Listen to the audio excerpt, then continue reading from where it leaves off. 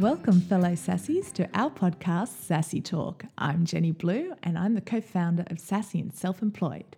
Kat Haig is my partner in crime, and we are both committed and passionate about inspiring and supporting all you creative entrepreneurs out there to establish a viable and successful lifestyle business using your incredible creative talents. In this series of podcasts, I will be chatting to other creative individuals and entrepreneurs about their business experiences and the lessons they've learned along the way. They will share their practical business lessons, as well as their creative process and how they balance the two. It can be challenging to balance your creative flair with business acumen without diluting or compromising the other. Learning by the experiences of others hopefully will provide you with some awareness on how to navigate these tricky waters so that you can arrive at your destination with a thriving creative lifestyle business and avoid some of the rocks and big waves along the way. What exactly is a lifestyle business, you may ask? A lifestyle business is one where you work smarter and not harder and still manage to bring in good revenue. In terms of a creative lifestyle business, it's about taking your ingenuity, your creative talents, finding that niche, your ideal clients or customers, to build a successful business that suits your lifestyle, that is viable, creating a steady revenue stream. Kat and I are all about giving you the tools and guidance to set you on the right path to success. One of the biggest lessons I have learned along the way is that no one promotes you better than you do. We creatives are notorious for underselling ourselves. We often underplay our abilities and our work. More than 20 years.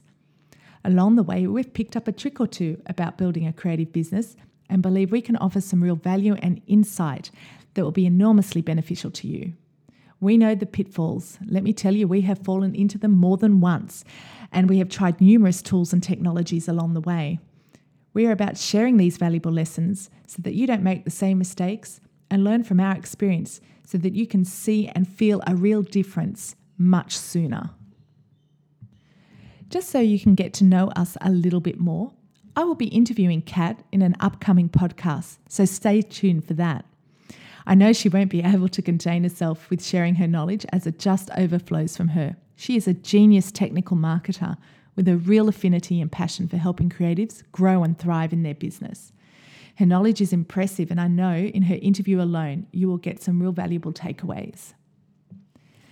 I can only assume that you have opted to listen to this podcast as something about the topic resonated with you. Maybe you are dissatisfied in your current job role. It's a role where it's about the money and not your passion. Or maybe you've pursued this as a career pathway for security.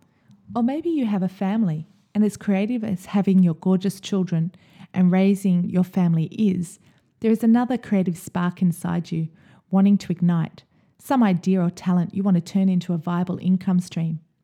Perhaps you've been exploring this already.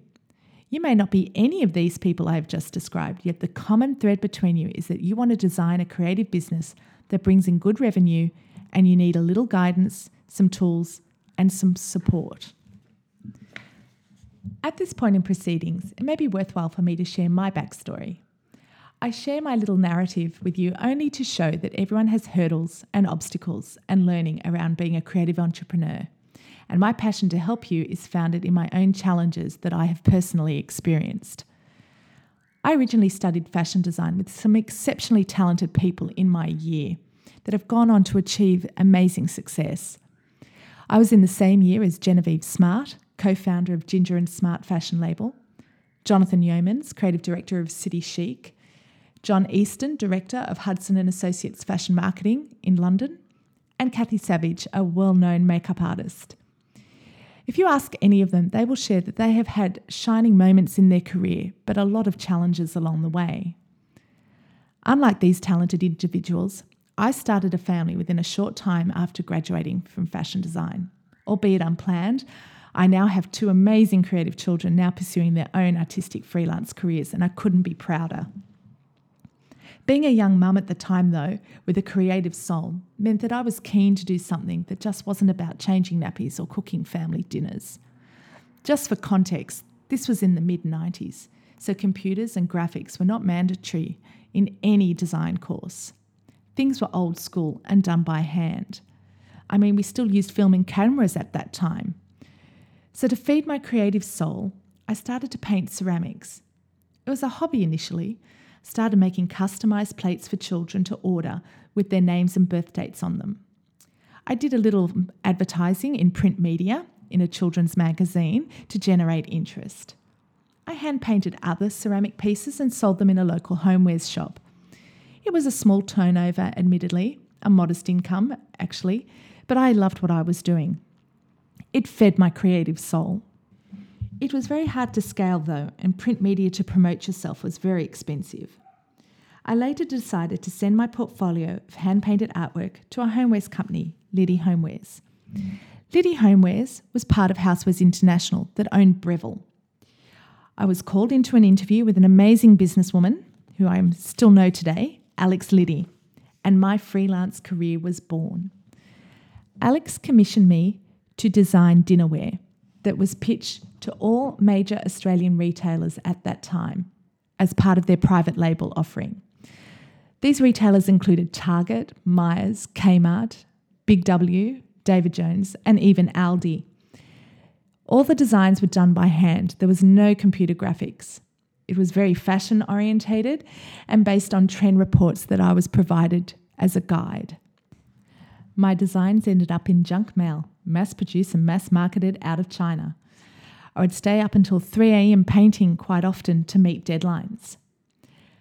Later, Alex wanted to increase efficiency and decrease costs with a shift towards all design work to be completed on the computer. I had a decision to make. I either learned computer graphics or lose my client.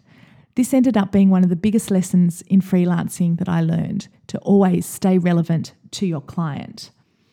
I went and bought a big, huge computer, very ugly, nothing sexy about this PC, let me tell you. And I also purchased Adobe Illustrator and Photoshop 8. Yes, well and truly before Creative Suite. I paid a dear friend of mine, Adriana Alvarez, for 5 hours of her time to give me some training, and off I went. All my graphic design knowledge is from nothing but absolute trial and error. I managed to retain my client and continue to design dinnerware until the fashion trend for dinnerware went white. Decorative design was dead. I had to reinvent myself once more. So I went back to my roots, and with my newfound graphic skills, I got work as a textile designer. Along the way, I had also secured some licensing deals with Australian Fine China, Ashdean, sold decorative designs to Finmark and other homewares and gift companies in Australia.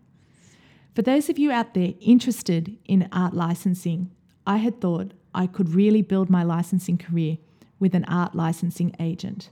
There are very few here in Australia as our market is so small. But I managed to negotiate a deal with an agent. But I soon learned that having an agent was not as helpful to my career as I had hoped. I had previously secured all my own licensing deals.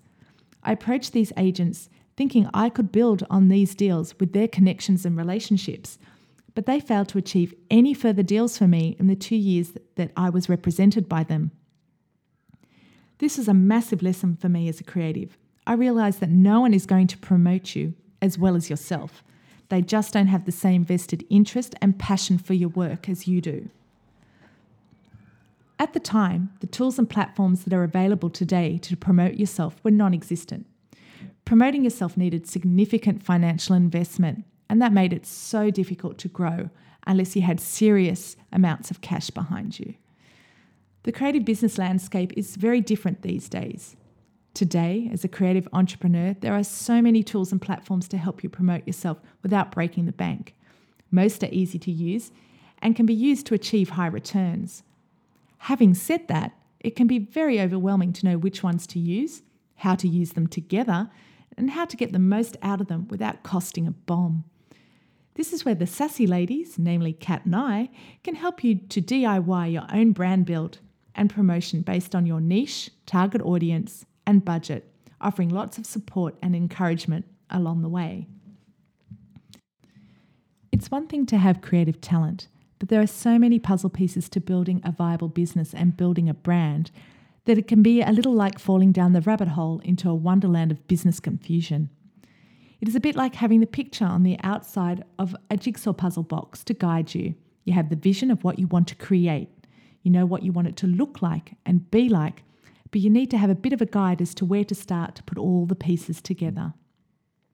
It's beneficial to have a step-by-step guide to build all the pieces of your business puzzle to complete your vision. This is where Sassy and Self-Employed comes into play. We would love nothing more than to help you start your puzzle and fit the puzzle pieces together with you. Kat and I believe that there are 4 key areas and skills that you need to develop to lay a strong foundation for your brand. Finding your unique point of difference, especially concerning your competitors, is a great place to start. It's essential to be clear about what you are offering and that what you are offering is of real value to your target audience. A vital aspect of building a polished brand is consistency. People buy from those they know, like, and trust. An integral part of that is to appear consistent to your target audience. Featuring your portfolio, case studies, and testimonials is a great way to achieve this. It allows your target audience to get to know you, see if they like you, then trust you. When they trust, they will engage and then buy. You have something great to offer that is different and unique. But just because you have something people want doesn't mean that they can find you. Having a strong presence on the platforms that your ideal customers are on is essential for your success. And yes, this can include online and offline locations too. Unfortunately, most people won't buy from you the first time as much as we want them to. This goes back to the know, like and trust scenario I talked about earlier. To really grow your business while minimizing your workload, it's crucial to have a clear path for clients to follow, from finding out about you to trialing you, to see if you fit their needs and have what they want, all the way through to being your highest value customer. You should always have a clear and logical next step that makes it easy for them to take this. These 4 steps have several puzzle pieces to help you achieve the optimum outcome for each one, and your sassy lady friends here would love to help you. We have resources and bundles, the Growth Academy program, and private coaching available to kick you along, depending where you are on your business journey. Not only that, we welcome you into our community of like-minded, talented individuals trying to achieve similar success to you. If you see your creative business as your baby, your little child, something that needs lots of love and attention, as they say, it takes a village to raise a child. So being part of a creative community will undoubtedly help you to raise your baby. So that brings us to the end of our first podcast. Thanks so much for joining me. We're so excited to have you as part of our Sassy and Self-Employed community. Please share any topics of interest that you feel would be valuable to you. Kat and I are only too keen to assist. Please contact us on our Facebook community page to provide us with feedback about the areas of interest that you feel will be most valuable to you right now. Our podcast will be uploaded weekly, so I look forward to chatting to you soon. Stay sassy and thanks again for listening.